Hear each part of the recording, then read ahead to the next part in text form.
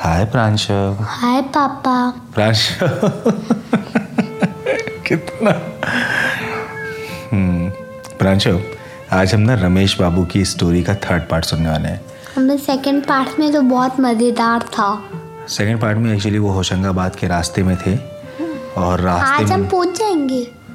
अब हम सीधे होशंगाबाद में ही अपनी बात चालू करते हैं। नहीं। हाँ, क्योंकि वो लोग उड़ के होशंगाबाद की तरफ में उड़ रहे हैं और अब उनको समझ में आ गया कि अगर हमने दोबारा ज़मीन पर किसी भी कारण से कदम रखा तो वहाँ पे अभी नहीं तो तभी हमारे साथ कुछ न कुछ गड़बड़ ज़रूर होगा। ठीक।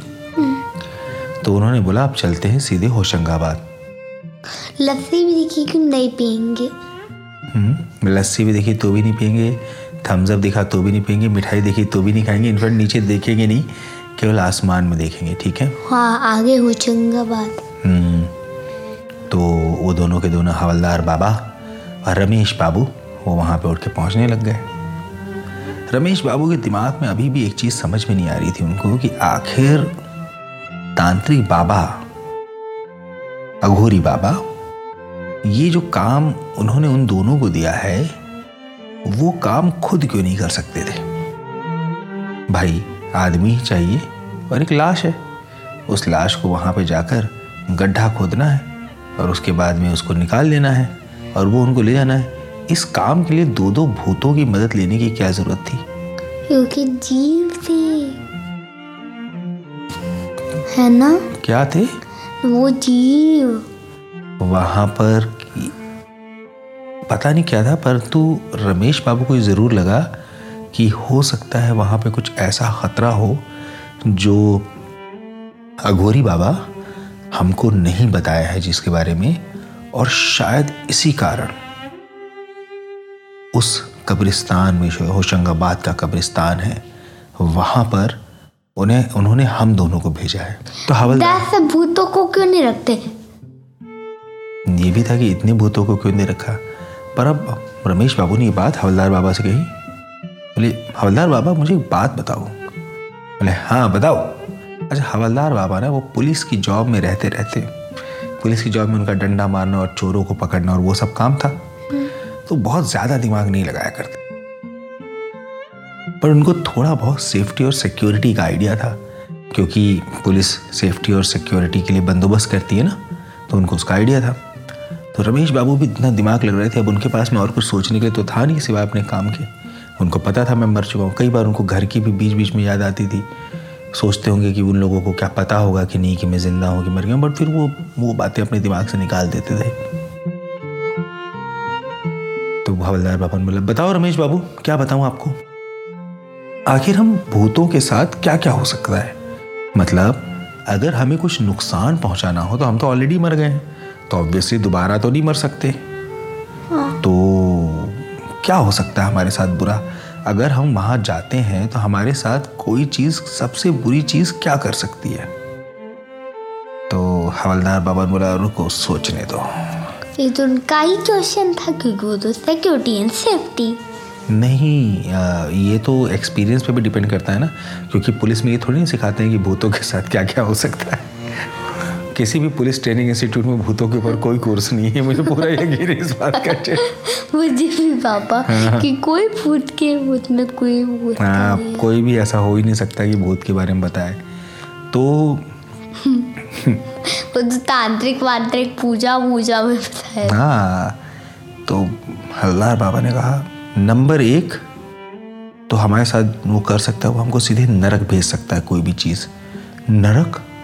हाँ, वहाँ बहुत कष्ट सहना पड़ता है, बहुत गंदी जगह है। और कोई हमको पाताल लोक में भी भेज सकता है। पाताल लोक?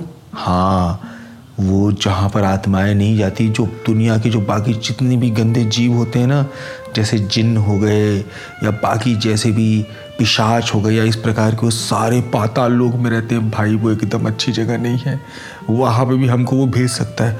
अरे बाप रे, ये तो बड़ा भयंकर काम कर सकता है। और जो सबसे शक्तिशाली लोग होते हैं वो आपकी आत्मा को छिन्न भिन्न कर सकते हैं। छिन्न भिन्न? वो कैसे? बोले, हमारी आत्मा मर तो नहीं सकती, जल भी नहीं सकती, परंतु वो हमारे आत्मा को बहुत लंबा करके दो हिस्सों में, दो अलग अलग जगह फेंक सकते हैं। और जो ऐसे लोग होते हैं ना, उसके बाद फिर हमारे लिए दोबारा जन्म लेना बहुत मुश्किल हो जाता है। और अगर हम जन्म नहीं लेंगे तो फिर हम अच्छे अच्छे काम करके अपने आप को और अच्छा इंसान बना के हम मोक्ष नहीं पा पाएंगे। इसीलिए बहुत ज़्यादा जो है ये 3 गलतियाँ की जा सकती हैं। और क्या हो सकता है? और हमें भी दर्द हो सकता है। दर्द कैसे होगा? स्किन तो है नहीं, ऑर्गन तो है नहीं, सेंट्रल नर्वस सिस्टम भी नहीं है, मुझे अपने अंदर कोई न्यूरॉन्स भी नहीं दिखते हैं, दर्द कहाँ से होगा? बोले अरे भूतों को अलग किस्म का दर्द होता है, हमारे अंदर कुछ होता है। अब जैसे देखो, मुझे सुनाई तो दे ही रहा है ना, दिखाई तो दे ही रहा है चीज़ें, मैं बोल भी रहा हूँ, बात भी कर रहा हूँ, तो हमें दर्द भी होता है। कुछ ऐसी चीज़ें होती हैं जिससे हमें बहुत दर्द होता है, या घोरी ना तंत्र मंत्र करके हमको ये दर्द पहुँचवाते हैं। और ख़ास तौर पे तब जब हम कोई मानव शरीर लेते हैं ना, उसके बाद तो हमें दर्द और ज़्यादा हो सकता है। मानव शरीर, इंसान का शरीर, क्योंकि मरने के बाद जब हम दोबारा उस शरीर से निकलते हैं ना, तो हमारा कुछ नहीं पता होता कि हमारा क्या होगा। हम नर्क जाएंगे, ऊपर जाएंगे, कहाँ पर जाएंगे, हमारा कुछ नहीं पता होता। ओह, तो इसका मतलब जो अघोरी बाबा ने हमें मंत्र दिया है, वहाँ पे जाकर मानव शरीर लेने का, अगर हम उस मानव शरीर को ले लेते हैं और मानव रूप धारण करते हैं और वहाँ पे कोई ख़तरनाक चीज़ होती है और हमारी दोबारा मृत्यु हो जाती है, तो इसका मतलब ये है कि हम लोग वापस इसी रूप में नहीं आएंगे। नहीं, हमारा अजीबोगरीब गुण हो जाएगा, क्योंकि हमारी इस आत्मा ने तो उस शरीर का रूप ग्रहण करके रखा हुआ है जो हमारा शरीर इस जन्म में था। पर जब हम वो नया शरीर लेंगे तो हमारी आत्मा थोड़े समय के लिए उस रूप में आएगी, और जब वो मरेगा तो ना तो ये इस रूप में रहेगी ना तो उस रूप में रहेगी। ये तो बहुत बुरी चीज़ हो जाएगी। मैं तो एकदम ऐसा नहीं चाहता। सही कह रहे हैं, मैं भी नहीं चाहता। मैं तो वापस दूसरे लोक में जाना चाहता हूँ। ये तो बड़ी खतरनाक बात है। हवलदार बाबा, आपने इस बारे में सोचा कि आखिर क्यों उस अघोरी ने हमको ही भेजा? वो खुद भी तो आ सकता था यहाँ पे। हवलदार बाबा का तुम बात तो सही कह रहे हो रमेश बाबू। हम लोगों को यहाँ पे कोई खतरे के लिए भेजा है जो मुझे आगे पक्का सेंस हो चुका है। बताऊं? नहीं, मैं बताता हूँ। मैं बता देता हूँ पापा, एक बूंद नहीं बताऊंगा। हाँ बताओ। कुछ बहुत ही खतरनाक चीज उनको मिलेगी जब वो खोदेंगे। बहुत सारे कार्ड्स जो वो तांत्रिक की रक्षा करते हैं। देखते हैं क्या होता है। तो अब उन दोनों ने प्लान बनाया कि हम कब्रिस्तान में सीधे एंटर नहीं करेंगे और ऊपर उसके चारों तरफ चक्कर काट कर पहले देखेंगे कि कब्रिस्तान में क्या होता है क्या नहीं होता। ओके, अब वो कब्रिस्तान के पास में गए और कब्रिस्तान के अंदर जैसे ही ऊपर से एंट्री मारने की कोशिश की, एंटर ही नहीं कर पाए। ऐसा लग रहा था कि वहाँ पर कोई अदृश्य दीवार है, इनविजिबल वॉल, कोई फोर्स फील्ड टाइप की चीज़ लग रही थी जिसके अंदर वो प्रवेश ही नहीं कर पा रहे थे। हवलदार बाबा, मैं तो चाह के भी इसके अंदर नहीं जा पा रहा हूँ। मुझे दिख तो सब कुछ रहा और वहाँ पे कुछ भी नहीं है, पर मैं तो इसके अंदर जा ही नहीं पा रहा। हाँ बेटा, मैं भी इसके अंदर नहीं जा पा रहा। ज़रूर कोई न कोई गड़बड़ है यहाँ पे।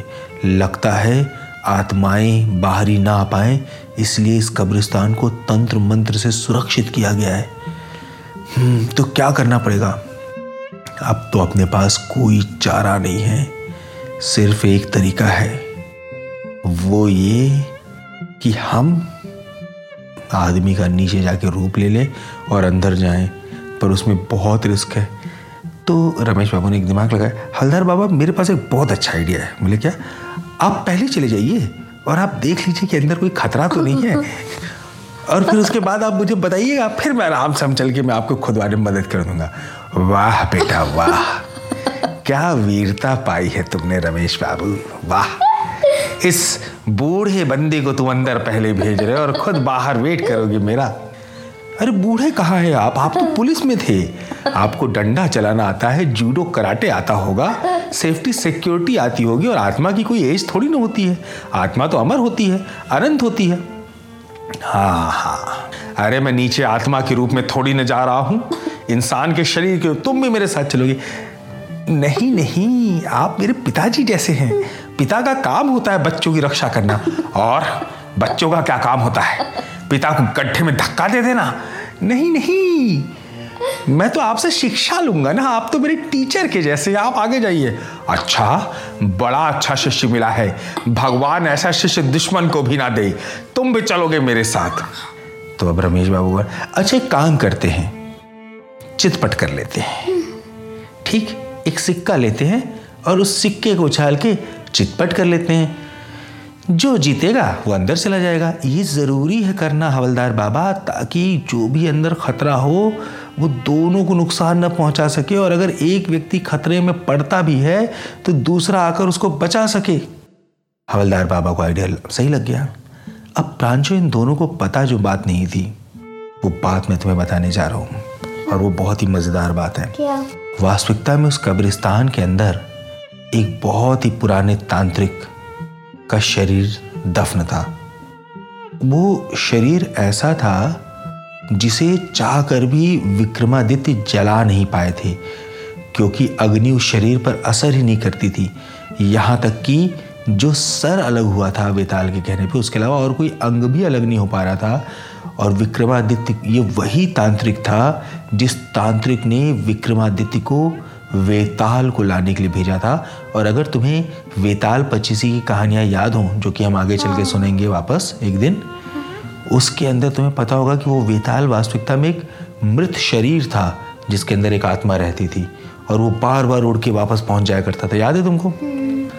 ये वही तांत्रिक था, और जो हमारे अघोरी बाबा थे उस तांत्रिक के वंशज थे, और उस शरीर को दफनाया गया था। पर विक्रमादित्य को पता था कि इस तांत्रिक ने पक्का कोई न कोई ऐसा जादू किया होगा या व्यवस्था की हो गई कि आज नहीं तो कल इसे लेने और इसे फिर से जिंदा करने के लिए लोग जरूर आएंगे। तो विक्रमादित्य ने क्या किया था कि उसे इस कब्रिस्तान में, इस जगह पे दफनाया। यहाँ पहले कब्रिस्तान नहीं था, कब्रिस्तान तो बाद में बना, पर पीपल के पेड़ के नीचे दफनाया। और ये पीपल का पेड़ बहुत पुराना था, विक्रमादित्य के समय का। बार बार पुराना पेड़ मरता तो उसकी जगह एक नया पेड़ अपने आप जन्म ले लेता था उस पेड़ के बीच से।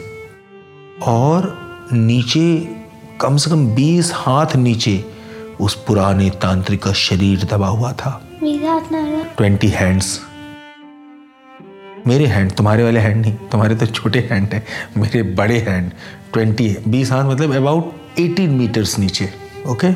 उसके बाद प्रांशु, अब विक्रमादित्य को पता था, इसीलिए उसने आसपास के एरिया में अभी मंत्रण करवा के रखा था कि अगर कोई भी आत्मा या भूत या पिशाच यहाँ पर आता है इस तांत्रिक को लेने के लिए, तो वो आत्मा, भूत और पिशाच क्या होगा, वो एंट्री नहीं कर पाएगा। ठीक। पर उसको पता था कि कोई आदमी लोग भी तो आ सकते हैं, तो आदमियों से कैसे बचाया जाए। ठीक। तो जितने समय तक विक्रमादित्य जिंदा रहे उतने समय तक तो उन्होंने अपने सैनिकों को वहां पे खड़ा रखा, पर उनको पता था राजा हमेशा तो रहते नहीं है, समय बदलता रहता है, और इस तांत्रिक के पास तो जादुई शक्ति है, तो क्या किया जाए। तो उन्होंने एक बहुत बड़े विद्वान से बात की। इंटेलिजेंट, बुद्धिमान, विद्वान, पंडित, ज्ञानी। और उस विद्वान ने बोला, महाराज, आपके शहर के पास थोड़ी ही दूर एक वन में एक यक्ष रहता है। यक्ष? हाँ महाराज, वही यक्ष, या उसी की प्रजाति का यक्ष जो महाभारत में पांडवों को मिला था, जिसके नदी का पानी पांडवों ने पिया था, और एक एक करके जिनकी मृत्यु हो गई थी और बाद में युधिष्ठिर आए थे, वही यक्ष। ओह, तो पर महाराज, पंडित जी, हमें तो पानी नहीं पीना, फिर हम उस यक्ष का क्या करें? महाराज, पानी पीने के लिए हम यक्ष को क्यों बुलाएंगे, वो तो हम किसी से भी मंगा कर पी लेंगे। ओह सॉरी पंडित जी, बताइए। तो महाराज, ये सेम यक्ष नहीं है, यक्षों के अंदर अलग अलग प्रकार के गुण होते हैं। हमारे इस यक्ष का गुण है कि ये भेष बदल सकता है और यक्षों का जीवन बहुत बहुत लंबा होता है। तो हम उस यक्ष से कह सकते हैं कि वो आपके इस पीपल के पेड़ की रखवाली करता रहे, और अगर इसके अंदर कभी भी कोई व्यक्ति तांत्रिक की उस लाश को लेने आता है तो वो उसे ढुशुम ढुशुम करके बिशुम बिशुम करके कर दे। ओके, पर पंडित जी वो यक्ष इस बात को मानेगा क्यों? महाराज, उस यक्ष को एक चीज चाहिए जो आपके पास है, और उस चीज से उसके परिवार के कुछ लोगों का कल्याण हो सकता है। क्या क्या क्या चाहिए उसको पंडित जी? नीलिमा मणि। नीलिमा मणि? पर वो तो बड़ी विशिष्ट मणि है, वो तो हमारी लंबे समय से हमारे परिवार में, हमारे खानदान में रही है, वो मैं कैसे दे सकता हूँ? महाराज, कुछ पाने के लिए कुछ देना तो पड़ता ही है, यही बिजनेस का नियम है। फ्री में लाइफ में कुछ नहीं मिलता। तो बहुत देर तक विक्रमादित्य ने सोचा और उनको लगा कि ठीक है, अगर एक यक्ष रक्षा करेगा तो बहुत बड़ी संभावना है कि तांत्रिक छूट के बाहर नहीं भाग पाए, और उन्होंने यक्ष को लगा दिया। अब हुआ ये प्रांशों की विक्रमादित्य तो बहुत पहले थे दुनिया में, 1000 ईयर से ऊपर, और वो यक्ष भी 1000 ईयर से ऊपर से रह रहा था, और 1000 ईयर में मुश्किल 5, 7, 8 बार कोशिशें हुई थी, पर 100 ईयर्स तक वो यक्ष उसी कब्रिस्तान में घूमता रहता था और उसके पास करने को कुछ नहीं होता था। क्या करेगा कब्रिस्तान में? कब्र खोदेगा?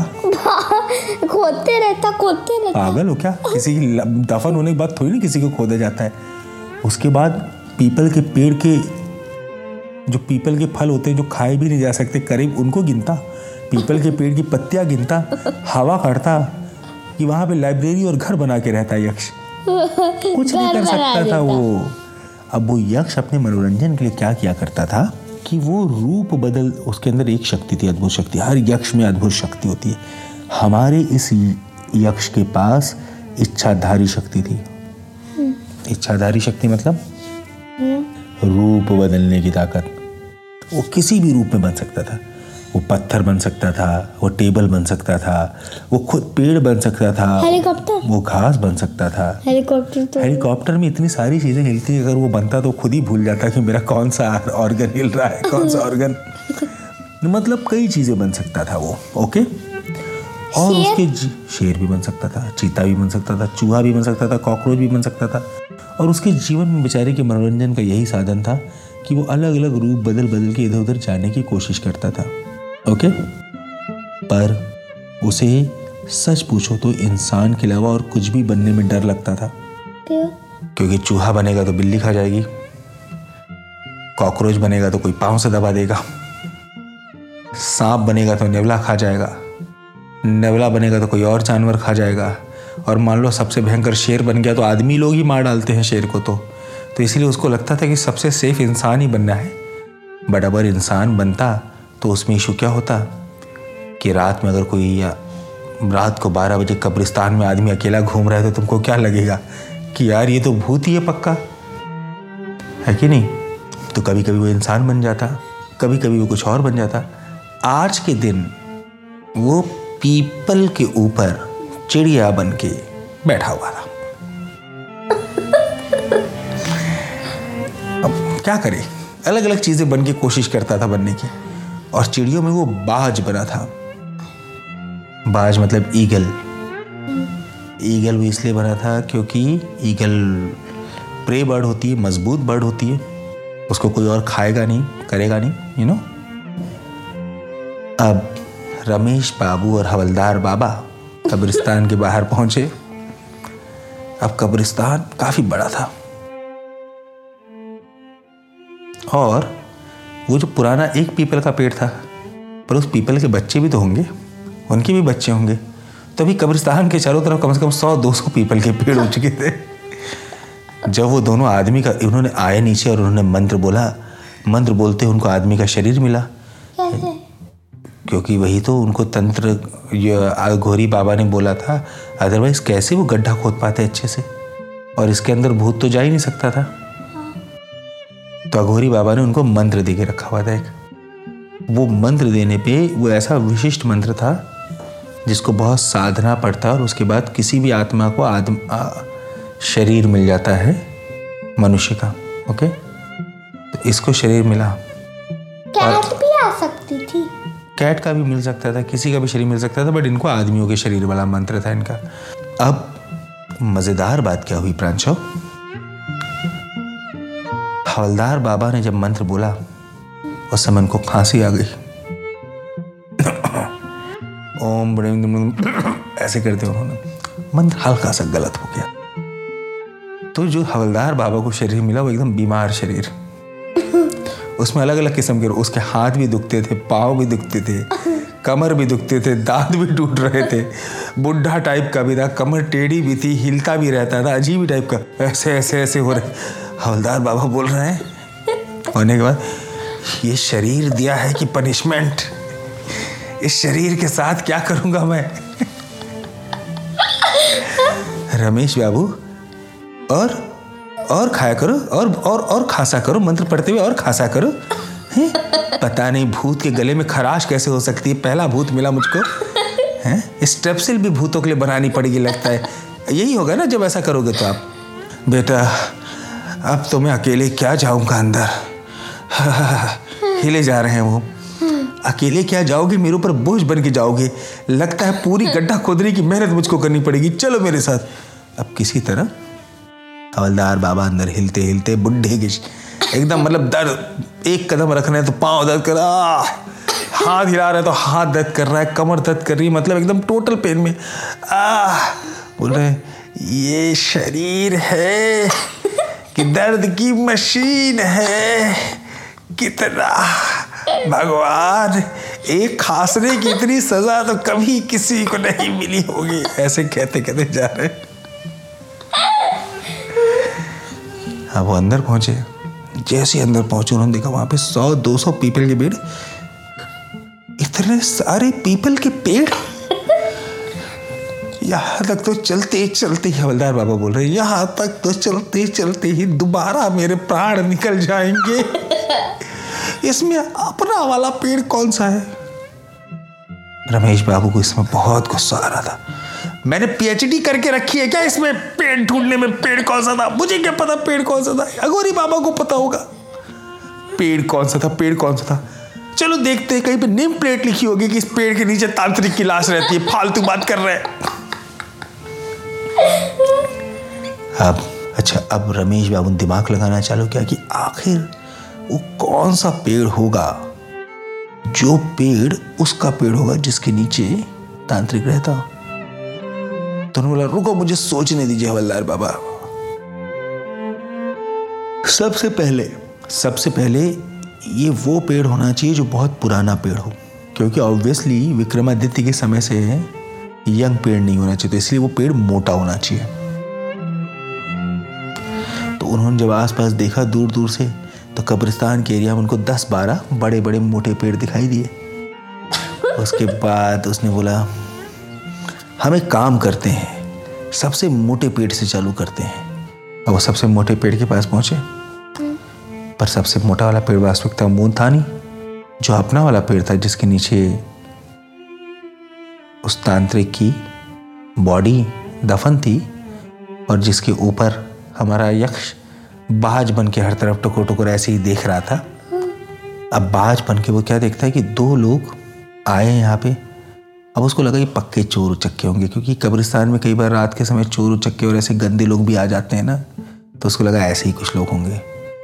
उसने देखा कि एक आदमी ऐसे ऐसे हिल रहा है, वो उसको ऐसे बाज करके देखने लगा, तो क्या दिखता है कि वो एक पीपल के पेड़ के नीचे और चारों तरफ घूम के ढूंढने लगे, ये दोनों मूर्ख क्या ढूंढ रहे हैं यहाँ पे। पीपल में तो फल भी नहीं होते, अंधेरे में इन्होंने पीपल के पेड़ को आम का पेड़ तो नहीं समझ लिया। उसने फिर ची अपनी बाज की आवाज़ निकाली। जैसी बाज की आवाज़ निकली, हवलदार बाबा और तेज हिलने लगे। बेटा पता नहीं यहाँ क्या है। अरे चिड़िया की आवाज़ है हवलदार बाबा, कान गूंज रहे हैं आपके, शांत रहो, सुनने दो। अब वो चारों तरफ उसके ढूंढ रहा है रमेश बाबू, पेड़ की कुछ उसको हिंट मिल जाए, सुराग मिल जाए। पर बेटा पेड़ पे ही लिखा थोड़ी ना होगा कि इसके नीचे तांत्रिक बाबा की बॉडी दफन है, लिखा तो हो नहीं सकता। बहुत देर दिमाग लगाने पे कुछ नहीं बोला अघोरी बाबा ने ना हमको, हवलदार बाबा बेवकूफ़ बना दिया। अब इस पेड़ के चारों तरफ क्या करेंगे, कहाँ कहाँ तक गड्ढा खोदेंगे हम, पता नहीं क्या। तभी वो जो बाज वापस बोला चें। जब उस तरफ उनका ध्यान गया तो रमेश बाबू, अब उस समय थोड़ा अंधेरा था ना, और इन लोगों को उतना ज़्यादा दिख नहीं रहा था, तो वो वाला पेड़ पतला था, बट इनको लगा मुझे लगता है वो वाला पेड़ इससे भी मोटा है, चलो उसके नीचे चल के देखते हैं। अभी उसके नीचे पहुंच चले गए। ऊपर बाज बन के अपना यक्ष बैठा हुआ था, और वहाँ पे बहुत मुश्किल से हवलदार बाबा धीमे धीमे धीमे धीमे करके पहुँचे। यक्ष ने देखा, जैसे ही रमेश बाबू का सर जो है यक्ष के नीचे आया, यक्ष ने रमेश बाबू के सर पे पॉटी कर दी। जो चिड़िया की वाइट वाइट वाली पॉटी होती है ना, वो पक्का से रमेश बाबू के सर पे करी, जो आदमी बने हुए थे। ये क्या चूरा है, पीपल से भी रस टपकता है क्या? एकदम। हवलदार बाबू, अरे तेजाब नहीं गिरा है, चिड़िया नहीं पॉटी की, चलो आसपास ढूंढो। तो पता नहीं यहाँ पे क्या है, कैसा है। तब उसको समझ में आया, यक्ष को। उसने कहा, वैसे तो बहुत दिनों से मुझे कोई मनोरंजन नहीं मिला, ये दो लोग मुझे मनोरंजन के लिए मिले हैं, तो चलो अब इनसे मजा लेता हूँ। क्या करा? तो यक्ष ने बाज बन के उड़ गया, और फिर वो वहां से घूमते हुए आया और बगल में बैठा, और उसने बोला, आदमी बन गया वो यक्ष। क्यों? इन लोगों के मजे लेने के लिए, इनको बेवकूफ बनाने के लिए। क्या बेवकूफ बनाएगा? बताता हूँ। आदमी बन के आया, अरे कौन है वहां पे? हाँ, चौकीदार टाइप का बन के, कौन वहां पे घूम रहा है रात में कब्रिस्तान पे? रमेश बाबू को लगा ये चौकीदार आ गया। रमेश बाबू ने बोला, अभी कुछ नहीं, हमारा ऐसे ही कुछ सामान खो गया था। अच्छा, तुम्हारी ट्रक कब्रिस्तान से होके गुजर रही थी जिसके ऊपर से सामान गिर गया? यहाँ पे रेस होता है जो जेब से सामान गिर जाता है फालतू बात करो, इधर आओ। तो आए, क्या ढूंढ रहे थे? कोई बोलता है यहाँ पे बहुत पुराना पीपल का पेड़ है जिससे सिद्धि मिलती है। सुना तो मैंने भी ऐसा कि बहुत पुराना पीपल का पेड़ है, बट वो यहाँ तो नहीं है, वो थोड़ा दूर वहाँ पे है। क्या कह रहे हैं? हाँ, असली कब्रिस्तान ये थोड़ी नहीं है, असली कब्रिस्तान जो पुराना वाला कब्रिस्तान है वहाँ पे है। यहाँ से 3 किलोमीटर आगे अगर आप पैदल जाओगे तो वहाँ पे पीपल का पेड़ है, वहाँ जो सबसे बड़ा वाला पीपल का पेड़ है वही है असली पेड़। अच्छा, ओह, रमेश बाबू लोग खुश हो गए कि उनको असली पेड़ मिल गया। अब दोनों हवलदार बाबा अपनी हिलती हुई हड्डियों के साथ जितना तेज़ी से जा सकते थे उतना तेज़ी से, और रमेश बाबू वहाँ पे पहुँचे। अब उन्होंने कहीं से फावड़ा फरसा वर्सा लाया, और 3 किलोमीटर दूर प्रांशव असली पेड़ थे। खोदते गए।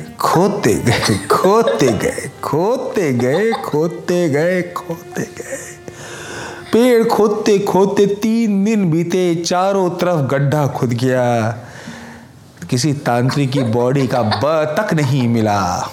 अब एकदम परेशानी। अब उनको अब शरीर में है तो खाने की भी ज़रूरत है, पानी की भी ज़रूरत है, प्यास, भूख, प्यास। हवलदार बाबा का तो बॉडी जहाँ दर्द कर रहा था और ज़्यादा दर्द करने लग गया, इतना ज़्यादा दर्द करने लग गया पूछो मत। खाना पीना नहीं, बोले कुछ करना पड़ेगा, हमें चल के कहीं कुछ खाना पड़ेगा। अब दोनों के दोनों वहाँ पे शरीर पे निकले, एक जगह पहुँचे दुकान। वापस नहीं बन सकते? अगर एक बार शरीर को छोड़ दिया तो दोबारा कैसे शरीर मिलेगा? एक ही बार मंत्र का यूज कर सकते थे ना। अब वो पास के शहर में पहुंचे, चलते एकदम बेहोशी से लथपथ। खाना, भूख, खाना। एक हलवाई की दुकान पर पहुंचे और वहां पे लड्डू को देख के उसको उठाने लगे। हलवाई ने 2 थप्पड़ मारे रमेश बाबू को। चोर, भाग यहाँ से। नहीं, मुझे भूख लगी, खाना दे दो। इतना मोटा हंसता कट्टा आदमी अपने बूढ़े बाप के साथ भीख मांगता है, शर्म नहीं आती? ये मेरे बापू नहीं है। झूठे, ऐसा बेटा कलंकित संतान, भाग यहाँ से, प्लीज मुझे कुछ खाना दे दो। अब हर तरफ मांग रहे हैं। लोगों को लग रहा है इतना मोटा अच्छा खासा अट्टा कट्टा आदमी, इसको तो मेहनत करके कमाना चाहिए, इसको थोड़ी ना भीख मांगनी चाहिए। कोई उनको दे नहीं रहा है। अचानक एक जगह से उनको खाना मिला। एक बच्ची जा रही थी, उसने कुछ रोटियां दे दी और वो किसी तरीके से पेट में खाई, और वही पास में हैंडपम्प था, उसका पानी पिया, और दोनों एकदम थक के एकदम पसीने से लथपथ बैठ गए। रमेश बाबू ने कहा, हवलदार बाबा, मुझे लगता है वो चौकीदार अंकल ने हम दोनों को चूना लगाया है। क्यों? इतना खोदा, पीपल के नीचे कॉकरोच मिली, छिपकली मिली, घोंघा मिला, घेंघुआ मिला, केचुआ मिला, केचुई मिली, कुछ नहीं मिला तो वो नहीं मिला जो हम करने आए थे।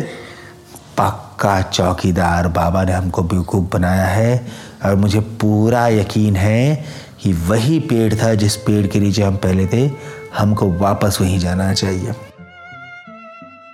पर अगर फिर से वो चौकीदार आ गया तो?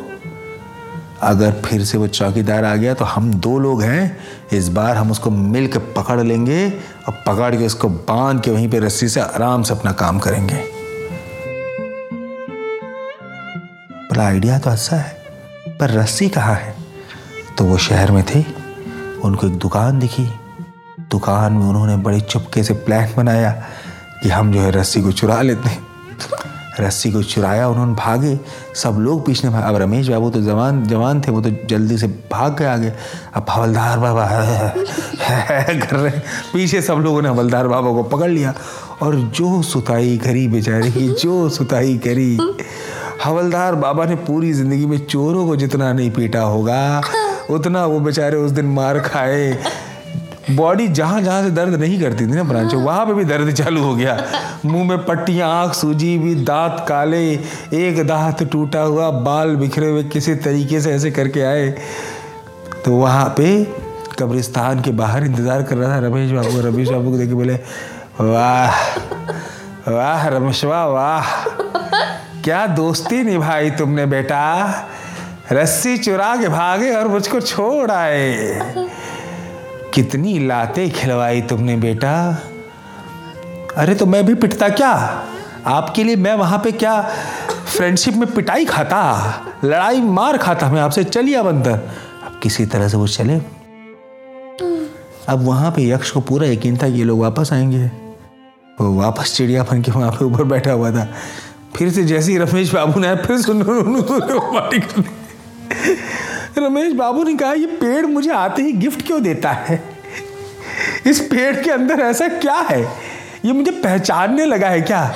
मेरे अंदर कोई बायो आइडेंटिटी है? कौन है वो बेशरम चिड़िया? सामने आओ। ये करा। जब इतना बोला तो बाज ने सोचा एक बार और मजे करता हूँ। उसने एक बार और फिर से पॉटी कर दी। रमेश बाबू का गुस्से के मारे वो हो गया, उन्होंने पत्थर उठा के ऊपर फेंकने लग गए। इधर चिड़िया, मैं तुझको मारता हूँ, ता ता ता ता। वो बाज तोड़ गया। रमेश बाबू को बड़ी खुशी हुई कि उन्होंने बाज को उड़ा दिया।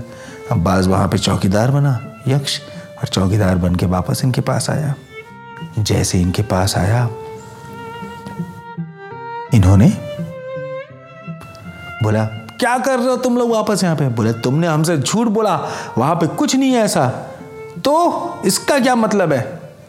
यहां कब्रिस्तान में आप लोग नहीं आ सकते, निकले यहां से बाहर। बोले, चुप, हम तो जो करना है वो करेंगे। तो उसने बोला, मैं आपको नहीं करने दूंगा। तो रमेश बाबू ने हवलदार बाबा से कहा, हवलदार बाबा अटैक। यक्ष पे अटैक किया। यक्ष ने तुरंत अपना रूप बदला और मक्खी बन गया, और मक्खी बन के वो उड़ा और ये दोनों आपस में टकरा गए, धम। अब हवलदार बाबा की आंख ऑलरेडी टूटी हुई थी, दांत टूटा हुआ था, आंख फूटी हुई थी। अरे तू इनको मार रहा था कि मुझको? अरे वो कहाँ गया? अरे वो कहाँ गया? वो मक्खी बन के उड़ा और बगल में वो शेर बन के आ गया। हाँ, शेर! दोनों के दोनों फिर से पीछे भागे। और हवलदार बाबा, इसके बावजूद कि उनकी हड्डियां टूटी हुई थी, अंग अंग दर्द कर रहा था, बट शेर को देख के ऐसा भागे प्रांशव कि उसेन बोल्ट भी पीछे छूट जाता, पीटी उषा शर्मा जाती। दुनिया का फास्टेस्ट रनर भी उतना फास्ट नहीं रन कर सकता था जितना तेज हवलदार बाबा और रमेश बाबू भागे। भाग के पहुंचे, बोले, शेर कैसे आ गया? शेर वहां पे कैसे आ गया? अब उनको कुछ समझ में नहीं आए। दोनों ने फिर से थोड़ा प्लान बनाया, शहर में गए और किसी तरीके से कुछ खाने वाने का अपना अरेंजमेंट करवाया।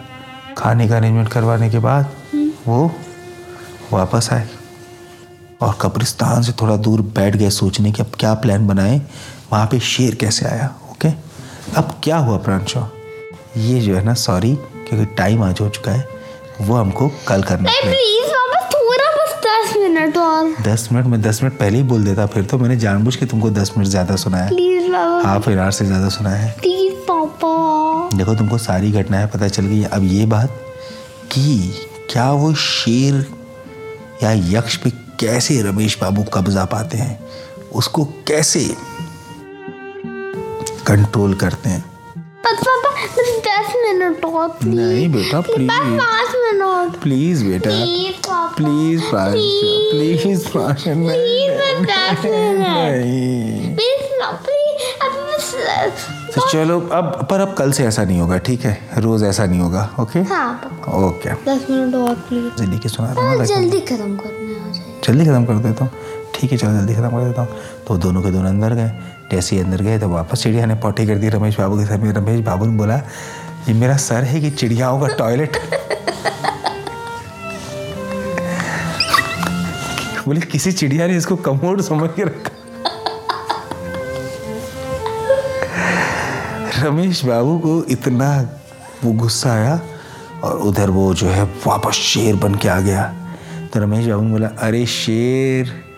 जैसे शेर को उन्होंने देखा, अरे शेर, वो दोनों के दोनों ने प्लान पहले से बना के रखा हुआ था। दोनों पीपल के पेड़ के ऊपर चढ़ गए। बोले, अरे शेर, हमको पता है तू असली शेर नहीं है, तू वही चौकीदार है, वरना ऐसा कैसे हो सकता है कि चौकीदार गायब हो जाए, बार बार मेरे सर पे कोई पार्टी करे, और तू वही आदमी भी तू है, पक्का तू कोई बहुरूपिया है जो रूप बदल सकता है कि नहीं? सच्ची बात। यक्ष को बड़ा मजा आया कि यार इन लोगों ने तो उसकी असलियत जान ली। तो यक्ष वापस अपने नॉर्मल स्वरूप में आ गया। बोले, तुमको कैसे पता चला? हम लोगों ने दिमाग लगाया, दिमाग, बहुत तेज दिमाग है यार तुम्हारा। अच्छा, अब यक्ष के साथ क्या था कि उसने बहुत लंबे समय से किसी से बातें नहीं की थी, और इन लोगों का भी प्लान ये था कि यक्ष को बातों में उलझाना है, ओके? और यक्ष ने इतने लंबे समय से उसको कोई ढंग से बात करने के लिए नहीं मिला था कि उसको बड़ी खुशी हुई कि उससे कोई बात कर रहा है। उसने फिर बोला, पर तुम लोग यहाँ पे आए क्यों हो? आप रमेश बाबू को झूठ बोलना था क्योंकि वो तो नहीं बोल सकता। बोला, कुछ भी नहीं, इस पीपल के पेड़ के बारे में ये प्रचलित है कि इसकी जो जड़ है, उस जड़ से सारे रोग ठीक हो जाते हैं। मैं बहुत दूर देश से आया हूँ, गुजरात की साइड से। मेरे बच्चे को एक ऐसी बीमारी है जो कि जिसके लिए मुझे इस पीपल की जड़ पिलानी है। तो उसने बोला, यक्ष ने, पीपल के पेड़ में वैसे तो बहुत कुछ होता है, पर मैंने अब तक ऐसा कोई भी पीपल का पेड़ नहीं सुना जिसकी जड़ के अंदर सारी के सारी जो है चीज़ें होती हो। ना तो पीपल की जड़ में पैरासीटामॉल होता है, ना तो पीपल की जड़ में एंटीबायोटिक होती है, ना तो पीपल की जड़ में कुछ और होता है। नहीं, पर हमारे यहाँ तो ऐसी ही मान्यता है, हमको तो सच में वो पेड़ का जड़ चाहिए। अच्छा, ऐसी बात है तो ठीक है, तुम जड़ खोद लो, कोई बात नहीं। अब उसने बेको बना के जड़ को खोदना चालू किया। अरे यक्ष खोदने दे रहा है। तो अचानक उन्होंने यक्ष से पूछा, ऐसी बात करने लगे रमेश बाबू, और यक्ष महाराज, आप यहाँ पे कितने समय से हैं? तो बोले, मैं यहाँ पे बहुत लंबे समय से हूँ। तो आपका क्या काम है? मुझे इस पीपल के पेड़ की रक्षा दी गई है। क्यों? इस पीपल के पेड़ में ऐसा क्या है जिसकी रक्षा दी गई है? अब यक्ष भी सच्चाई बोल नहीं सकता था, तो उसने बोला, हो सकता है इसकी जड़ ही इतनी इम्पोर्टेंट हो, मुझे अभी पता चला है, जिसके लिए मुझको रक्षा दी गई। पर आप तो अकेले यहाँ पे बहुत बोर हो जाते होंगे। तो उसने बोला, सच में मैं बहुत बोर हो जाता हूँ। आप मोबाइल फ़ोन का इस्तेमाल क्यों नहीं करते? तो उसने बोला, मोबाइल फ़ोन वो क्या होता है? अरे वो डिजिटल चीज़ जिसके अंदर लोग टिक टिक करके जो है वीडियो गेम खेल लेते हैं। अच्छा, हाँ, उसमें तो आप किसी की तस्वीर भी खींच सकते हो। सच्ची? मेरी भी तस्वीर खींच सकते हैं? हाँ, एकदम। तो उसके लिए मुझे क्या करना पड़ेगा? कुछ नहीं, आप तो कोई भी रूप बदल सकते हो। आप कोई मजबूत सा पुलिस वाला बन के जाओ और किसी मोबाइल उसमें कहो कि आपको उसकी फ़ोन की परीक्षा लेनी है और आपको फ़ोन ख़रीदना है, और वो आपको फ़ोन देगा। फिर उससे बोलो कि आपसे आके पैसे ले ले, फिर आप अपने पास में फ़ोन पे लेके चले जाना, छुप जाना। आपको कोई क्या कर लेगा? हाँ, आइडिया तो अच्छा है। ऐसी बातें होने लगी उन लोगों के बीच में। तो उसने फिर अचानक रमेश बाबू ने अपना पैतरा चला। उसने बोला, आप सच में कोई भी रूप बदल सकते हो? हाँ, कोई भी रूप। नहीं, मुझे तो नहीं लगता कि आप कोई भी रूप बदल सकते हो। अरे पक्का कोई भी रूप बदल सकता हो। शेर बन सकते हो? शेर तो बन के दिखाया था ना तुमको। हाथी? हाँ, अभी बन के दिखाता हूँ। और यक्ष ने ऐसे चुटकी की और उनके सामने काला भीमकाय हाथी खड़ा हो गया था। सफेद हाथी? हाँ, सफेद हाथी भी बन सकता हूँ। ठक सफ़ेद हाथी बन गया। अरे और लाल हाथी, चीता भी बन गया। उसके बाद हवलदार बाबन का, मुझे ये लगता है रमेश, ये बड़े जानवर तो बन सकते हैं, छोटे जानवर नहीं बन सकते। नहीं, छोटा भी बन सकता हूँ, क्या बनना है? अच्छा आप एक काम करो, आप एक बिल्ली बन के दिखाओ। बिल्ली बन गया। अब एक काम करो, एक चूहा बन के दिखाओ। चूहा बन गया। ये चूहा तो बन गया रमेश, पर ये पक्का कॉकरोच नहीं बन सकता। अभी बन के दिखाता हूँ। यक्ष कॉकरोच बना। उन्होंने कहा ये कॉकरोच तो बन गया, पर एक काम तो 100% यकीन ये नहीं कर सकता। बोले क्या? ये मक्खी बनकर इस बॉटल के अंदर नहीं जाके दिखा सकता, अगर जाएगा तो 1000 रुपये की शर्त। अभी यक्ष भाई साहब इतने महान, वो मक्खी बने और वो खुद चले गए बॉटल के अंदर। और अब तुमको तो पता ही रमेश बाबू ने उन्होंने क्या किया होगा, बंद कर दिया बॉटल का ढक्कन ऊपर से बंद। और सबसे बड़ी बात कि अगर किसी भी यक्ष भूत या ऐसे व्यक्ति को किसी अन्य शक्ति ने बॉटल में डाला है तो उसको वही प्रकार की शक्ति ही बॉटल से बाहर निकाल सकती है। आदमी ने डाला है तो आदमी निकाल पाएगा, भूत ने डाला है तो भूत निकाल पाएगा। समझ रहे हो ना बात को? यक्ष अरे मुझे बाहर निकालो। अब ऑब्वियसली उसकी ऐसी आवाज़ तो सुनाई दे रही, क्योंकि मक्खियाँ आवाज़ में तो बोलती नहीं, तो भिन भिनाती हैं। अब यक्ष अंदर घूमने लग गया। उन्होंने बोला चलो भला टूटी, आप खुदाई चालू करें। अब उन्होंने खुदाई चालू करी और उनको मिल गया पेड़ तो ऑब्वियसली मिल चुका था। उनको समझ में आ गया था कि वही पेड़ है। यक्ष ने उनको दिखा दिया था कि इसी पेड़ की जड़ें बड़ी अच्छी होंगी, क्योंकि सबसे पुराना पेड़ यही है। पर अब क्या होता है, उनको बॉडी मिलती कि नहीं मिलती। और यक्ष का क्या होता है, क्योंकि यक्ष आदमी तो अच्छा था, उसके साथ में बुरा हुआ तो क्या अब ऐसा ही होगा कि यक्ष छूटेगा? अघोरी बाबा क्या करेंगे? इन सारी चीज़ों को जानने के लिए हम और अगले एपिसोड में जानेंगे। तो तुमको मज़ा ही कहानी सुनने में। तो चलो अब सबको गुड नाइट कह दो। Good night. Good night.